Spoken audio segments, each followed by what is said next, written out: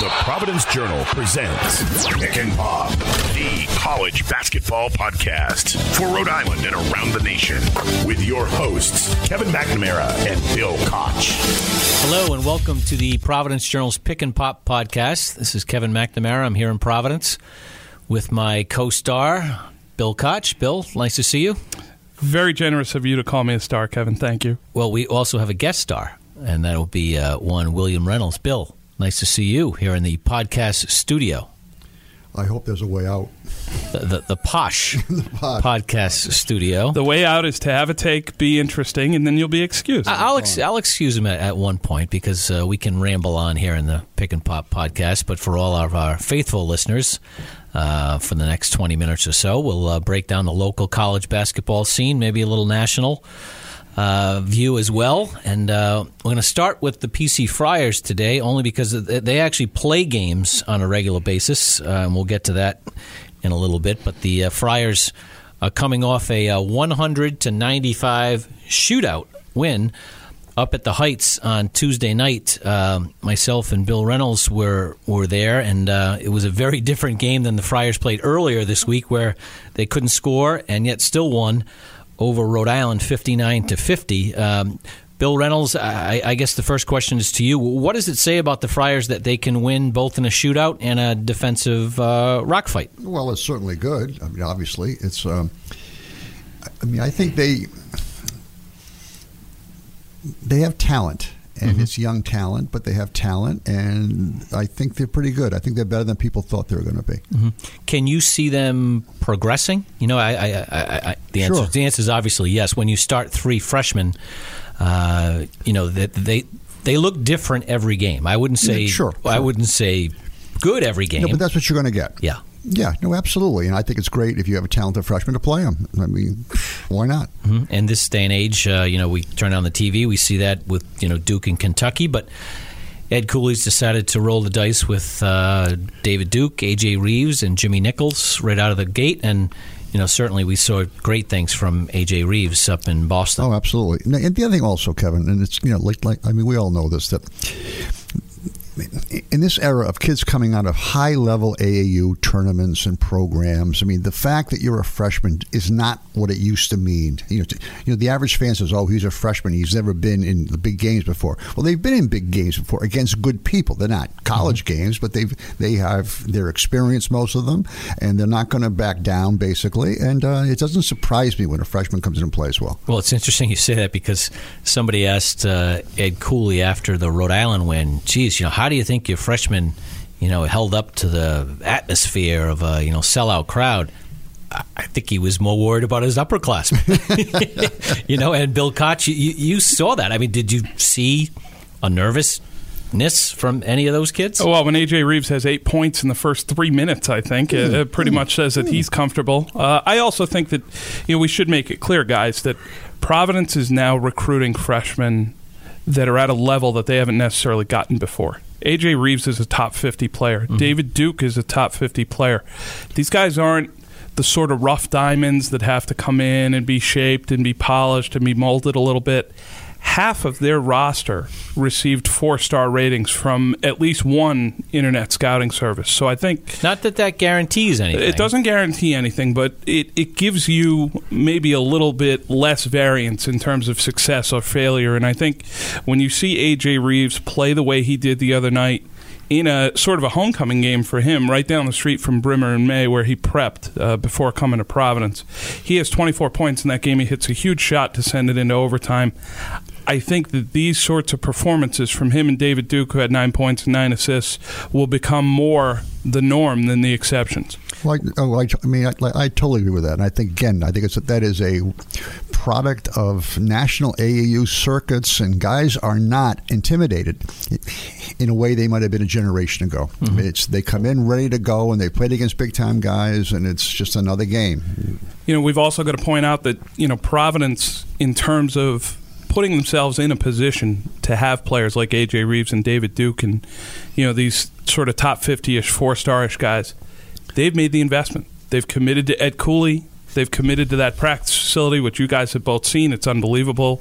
They've committed to charter flights everywhere. It's better than where I live. They have made the investment, and the changes and the commitments necessary to recruit talent like this and compete on this level. No question. It's interesting. I think maybe Bill Reynolds we should do a little story on the recovery pod.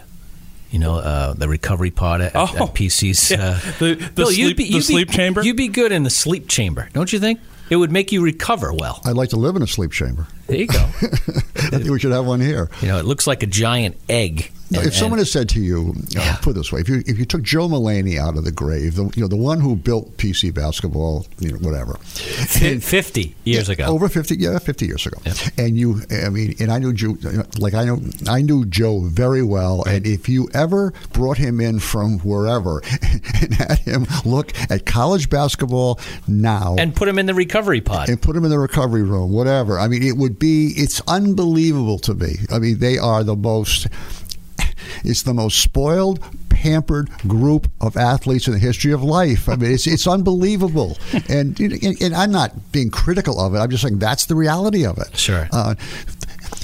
It's not a big deal to play back-to-back. The Ivy League's been playing back-to-back for 100 years.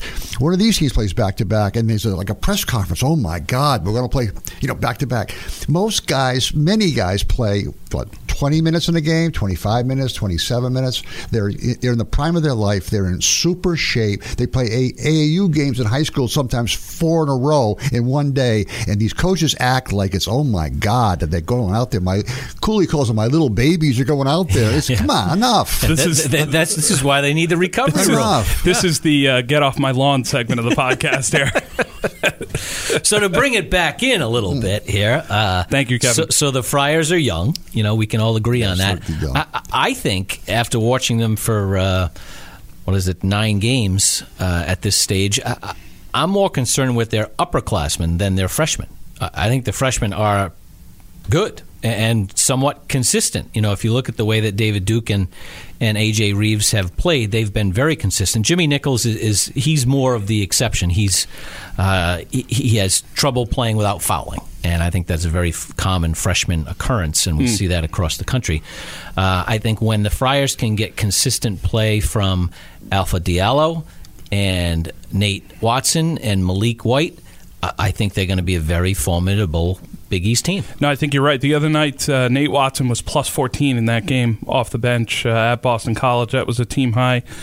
He's been really good so far, and it seems to have embraced that sort of 6th, 7th man role. You also got another grizzled vet in Isaiah Jackson, who played very well against URI and in the previous game.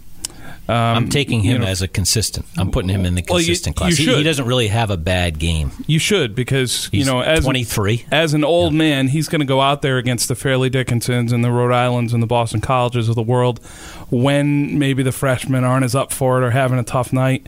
He's going to give you that sort of 8 points, 5 rebounds, couple assists, maybe a steal here. Won't turn it over very often. Those types of depth guys are very important on good teams. Mm-hmm. We've seen that before. So Providence's New England tour will continue this weekend after beating, again, URI and BC back-to-back. They'll play UMass on Friday at the Dunkin' Donuts Center, and then the schedule will break for exams. Providence lost at UMass last year, so it's a chance to avenge a loss. And more importantly, just continue marching toward the Big East. There's only a few more non-conference games left. After UMass, Providence will host Central Connecticut and Albany, and then go on the road at Texas. So you can't quite see the Big East schedule, the Big East season, in the distance, but it's there. And there's a few more hurdles to hop. But Providence is in position to have pretty good non-conference slate, record-wise anyways. Yeah, UMass, who lost at home to Holy Cross this week. Texas, who lost at home to VCU last night in a grinder 54-53 game. And I think Radford earlier. Yeah, they were beaten by Radford as well. Yep. So that's a game that increasingly looks like one that Providence will have a chance to maybe steal there. What I would ask you guys, since you were both at BC the other night, I do feel like Providence stole that game, considering the way the last 15 seconds played out. Would you guys have fouled with a 3-point lead instead of allowing A.J. Reeves to attempt the tying shot? So, Billy, you go first. There's 11 seconds left. You're it's 87-84. You're up 3. What do you do? I'd foul. Well, see, I look at it. I'm going to waffle a little bit here, and I'm not going to defend Jim Christian. Well, you've said it before. You want to play defense. You think that you should be able to play 10 seconds of defense. Or at least maybe have someone who can't shoot a three shoot the three. Right. A.J. Reeves is the only guy you don't want shooting the three. How do you let him get the ball? Yeah, right. So, if you tell me that I don't have to foul and David Duke or Isaiah Jackson is taking a contested three, I'd rather play it that way. Especially since Boston College was not good on the glass. So basically, you're saying foul and put David Duke on the free throw line, and I'm saying Nate Watson would get that offensive rebound, or I'd be fearful of that. I'm saying let Duke get it across half court with about 6 seconds to go before he can pass the ball. You foul him. Can't disagree there. Can't disagree. I think what Jim Christian was saying was there was 11 seconds on the clock. And once you get over the timeline, strange things can happen, and we could foul you. And he's obviously not trusting his team to do the right thing. But it's interesting that we all say you should foul right away, and yet time after time on TV you see coaches opting not to foul. So they don't believe that for whatever reason. And it's unfortunate in Boston College's case because that would have been a nice win for them, a fifth in a row. We saw some good minutes, we should mention, out of Chris Herron Jr. Played well, particularly in the first half in that game, the Portsmouth native. Kai Bowman was in big-time foul trouble for the Eagles. Herron came in and he made 3 3-pointers, which was really nice to see. Billy, obviously, long history with the Herron family. It looks like he's found a good spot. Yeah, and I'm surprised he's as good as he is because he is. Last time I saw him play, he's bigger now. He's bigger. He's got more experience. I was very impressed with him defensively. I know he can shoot the ball, but the biggest thing, he wasn't overwhelmed by the game at all. Mm-hmm. And I think that's a product of playing a lot of AAU basketball and whatever. But I was very impressed with the way he played. Well, I like the fact that he played 16 minutes and he had 0 turnovers. Now, I'm not saying he had the ball in his hands the whole time, but he moved out of trouble numerous times with no issues at all. And you look on the other side, and the obvious one is he went head-to-head with Mackay Ashton Langford for a little bit there in the first half, and Mackay had a really tough time. He turned the ball over twice in 2 minutes, and that's the only thing you don't want your backup point guards to do when you put Chris Herron or Mackay in the game. You can't turn it over. You just can't turn it over. And you add on to that, Mackay is -6 in 2 minutes. That's really, really hard to do. Alpha Diallo fouls out. David Duke fouls out. Those are 2 of your Malik White fouls out. 3 of your primary ball handlers. And you still only go to Mackay Ashton Langford for 2 minutes. That's a situation that you feel like is coming to a head here. Honestly, you really do. Well, I think what's shaken out is that Ed Cooley is trusting Malik White more and more, and boy, he really bailed him out. Well, he's played better. It's not even close. He's played like a lot better, and is a weapon. He's developing into a weapon. He made 2 really important shots in that game. And if he can get 23 minutes out of Malik White off the bench and 34 out of David Duke, there's just no time for another point guard. Now, that said, I think you need 3 point guards on your team at all times because a sprained ankle is one play away. And sure, that's pretty much Mackay's role right now is to just get better. But he's going to have to get better by not playing, the really limited minutes. Now, everyone would say, oh, then he's out of here. Well, why is he out of here? First of all, if you want to transfer, you don't transfer at Christmas time. Your options are really limited. You can transfer at the end of the season. We see that in college basketball. There's like 1,000 transfers a year. And if you tell me at the end of this year that a sophomore who hasn't played much in 2 years wants to transfer, it's fine. It happens all the time, right? I mean, that's sure. Kind of where we are in college basketball. Oh, sure. I mean, kids want to play. There's no question. And there's no stigma about transferring anymore. There used to be, wow, he's going to transfer. No. Yeah, and the kids ahead of them are a freshman and a junior. They're back, so not much is going to change, on the Friar roster. But let's switch over to URI here. The Rams, we were talking about it before we began the podcast. The Patriots seem to play more than the Rams. They're on this one game a week schedule, and I'm in the belief that it's really hurting the growth of the young players right now because you only get better by playing. And I guess the proof would be in the pudding once the A-10 starts and they have a regular schedule. But Bill, right now, Bill Koch, kind of the state of the Rams. They're 3-3, and they've now faced a road game, a second straight road game, at the DCU Center against Holy Cross at 1 o'clock on Saturday, and Holy Cross comes in. They just beat one A10 team, I'm sure, and they think they can take down another. Well, they don't just face one road game on Saturday. They only play one more home game before January 13th. This schedule is going to be a real test for them. After the Brown game, which was November 28th, you play one more home game. That's against Middle Tennessee on December 30th. The 3 games in Hawaii obviously will help catch them up in terms of schedule-wise. They had Nevada buy out of the back end of a home-and-home, which cost them a home game, and they weren't able to fill it with another one. And you look at, maybe sort of having difficulty finding an opponent or buying an opponent. They played bye games with Bryant, Brown, both for reduced rates, and then Stony Brook. They paid a full rate. They couldn't necessarily find a fourth team to maybe buy a win. Or even, like you said, nobody really wants to do this, but just to get some run, you could play a D2 or D3 team, just to get your guys out there in a game situation. But as it is, you've got a week in between Providence and Holy Cross. And, as David Koch said Tuesday after practice, you're looking at trying to address these offensive deficiencies because they're second worst in the country in three-point shooting. They're in the bottom 10 in effective field goal percentage. It's just been a real struggle, and we saw it through 40 minutes in the 59-50 loss to Providence. Yeah, and I think Providence offers kind of presents some real problems for Rhode Island because of their size, and I think we saw that right away when. The keys to the team are obviously the guards, Jeff Doughton and Fats Russell, and neither one could get going against the Friars. The only player who really got going was Cyril Langevin, who's been having really a good year. Yeah, 5 double-doubles in a row for Cyril, and he's averaging one now. And he's not getting in foul trouble for the first time in his career, which is really, really important. But the question is how can David Koch and the staff get the 2 guards going together at a consistent rate, and that just hasn't happened yet. And I thought Cox was interesting after the PC game where he said, we really have to look at our offense, and sounded like changes were afoot. I'll be curious to see what they can do because really no one else has been able to step up around those 3 guys. I think we're all in agreement that Fats Russell, he needs to be good. I mean, he can't be this bad. And Billy, Billy's nickname is Shooter for a good reason.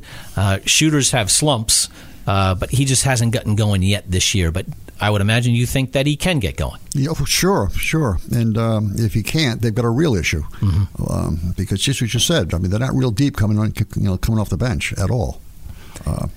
And is it just one big game, or is it getting to the free throw line? He's been really, really, really bad shooting threes. But how can Fats Russell get going? Well, I think you just hit upon it. If you're having problems, if you're a shooter and you're having problems, get to the foul line. And the other day, get some easy shots, get something, get your confidence back. The incredible thing about that is the other day against Providence, he was 1 for 6 at the line. Well, not even that helped. Well, it's astonishing. It really is. But Kevin has hit on this before. Fats is a momentum player. Sure. When it's going well, he could score 20 points in 15 minutes before you blink an eye. Sure. We're on the other side of that right now, and I think the point about depth is an important one. Last year, if Fats came into a game and missed 3 shots in a row, Dan Hurley could take him out and bring Jared Terrell back off the bench, of course, or E.C. Matthews back off the bench. He doesn't have that option right now. And that's the problem because I have not seen Fats Russell be, what's the word I'm looking for? Consistent, number one, and the kind of guy you can build your team around. I just don't think he's good enough. Right. He may have flashes where he could be like a jump out at you. I just don't think he's talented enough to rely on him night in and night out to carry your team. I just don't see it. No, you're right, Bill. He came into this year as a weapon off the bench and certainly filled that role really nicely last year as a freshman. It's a big jump to being the guy, or the option B. The transition is different from complementary piece to centerpiece is a very difficult one, and that's what he's struggling with right now. But again, I do think that he can be a consistent scorer for the Rams, and that's his role. I'm very concerned about their fringe guys. They have a lot of freshmen with the small P potential that aren't ready yet, and that goes back to the start of the conversation. The only way you get ready is by playing and by seeing minutes. Tyrese Martin was the only freshman who looked good or good enough against the Friars. He had 8 points and 6 rebounds in 20 minutes. Jermaine Harris, who had played so well against Brown, just dominating with his size, fell into what Jimmy Nichols has fallen into. It's tough to play without fouling when you're a big guy. You're not used to playing guys who are bigger and stronger than you, and all of a sudden, one bump here is a foul 1, foul 2, foul 3, and Jermaine had 4 fouls in 14 minutes, and was basically a non-factor against the Friars. Yeah, and they needed him to be good in that game, and obviously it didn't happen. That opens the door for Nate Watson again to have 12 points and 7 rebounds off the bench for Providence against URI. The other guy who you thought coming in was could potentially contribute early out of that class was Dana Tate.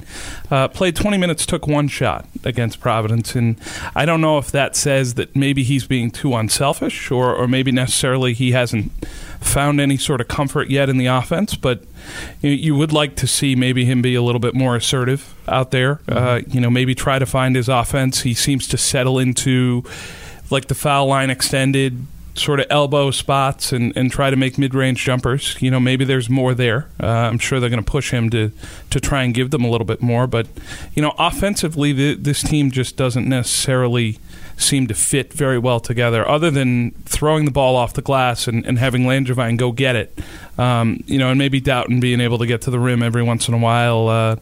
It's not necessarily an assertive group in terms of guys who are looking to make good shots or make good passes. In this game, they only had 7 assists against Providence, and I know that's a product of not making shots. I understand that your assist percentage is going to be what it is, but they've only assisted on 51% of their field goals. That's the middle of the pack in the NCAA right now. You bring that back to last year, and they assisted on. Let's see here.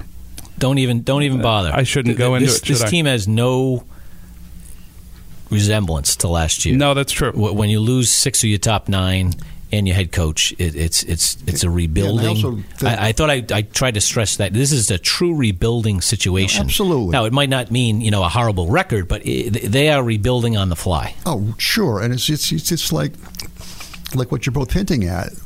There's nobody on that team who is right now has the wherewithal to come in and be the guy and score a lot of points. I just don't see it. Now, it may evolve into that, and obviously as the season goes on, somebody has to at least aspire to that role. But right now, Kevin, it's just what you said.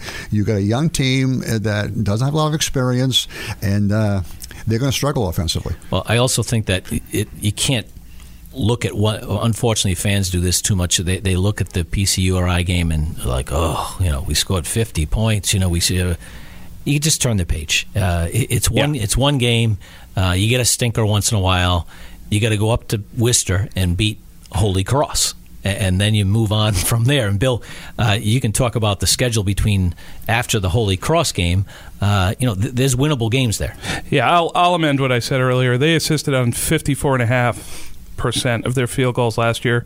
This year it's 43.6, which is obviously a drop that has to do with shooting and myriad other things. In terms of the schedule after Holy Cross, you got another 8 days where you have exam break. You wait that long to play West Virginia. Do the Patriots play twice between those 2 games? They certainly play on the 9th, and then they'll play again on the 16th, right? Okay, so they play twice. Right. Okay. So, that's a difficult one for sure. You would have liked to have seen them try to stick a game in there somehow, even if it was an exhibition or whatever. But West Virginia on a neutral court is a really tough game. It's going to be really hard at Mohegan Sun, which, as both of you guys know, is a great venue for a game. URI is expecting a pretty strong crowd. They included that ticket as part of some of their season ticket packages. So it's a good take. Anyone who hasn't been there, I'm a big fan of Mohegan Sun basketball. They're expecting to draw well for that. And then you wait until Hawaii. You have Bucknell the first game. That's a coin flip. If you win, it stands to rights that you'll be playing TCU in the second game, which would be a very tough challenge. Right. Jamie Dixon has it going there. They're going to be one of the teams in the top half of the Big 12. It stands to reason. But you're guaranteed 3 games there. You come back, you play Middle Tennessee, and then you go into the A-10 against St. Louis and Richmond. So that's over the next month. That's what the Rams are looking at. The games will start to fill in a little bit, and you just hope that with the passage of time, their performance maybe evens out a little bit. Yep. I'm going to wrap things up here. I just wanted to hit Brown a little bit. I saw Brown play Butler last night. I was at Hinkle Fieldhouse. Butler jumped on him early. I like Butler's team. I think they're a little better than they were last year, and I think people didn't really expect that. They have better shooters. A little more size, although they lost, Tyler Weidman, who's a good player. I think Butler can be one of those teams we've talked about in the Big East that's, not in the top 25, but bubble team. They're going to be in that mix. And Brown didn't make any shots last night. I think they were 4 for 23 from the three-point line. And you're not going to beat anybody when you shoot like that. But, a good game for Brown to, get out of New England, get some experience, see a different part of the world. And obviously, they're off to a pretty good start at 6-3, I believe, is their record. Well, Butler has one of the best players in the Big East, Kamar Baldwin, who obviously is going to be a factor going forward. The guy who stepped up for them last night was Paul Jorgensen, transfer from George Washington, who ended up going to Butler in a lot of that Mike Lonergan fallout from a couple of years ago, if you remember. Decided that he didn't want to continue there after some unrest in the athletic department. We've come to find out that reached all the way to athletic director Pat Nero. It's a pretty ugly story. You can Google it. It's on Deadspin in great detail. But Butler, typical Butler in my mind, just defending pretty well, making some shots. They have an identity in a way that they want to play, and it's transcended Brad Stevens and Chris Holtman. And, I just feel like that's who they are as a program. They have built a program. They are not teams year over year. That is a Butler basketball program, and they've made the sort of investments and made the correct coaching hires to sustain that. Okay, that's it. We got to get Reynolds over to the recovery room after this long, outstanding Providence Journal Pick and Pop podcast. We'll be back next week with another edition. Thanks, folks.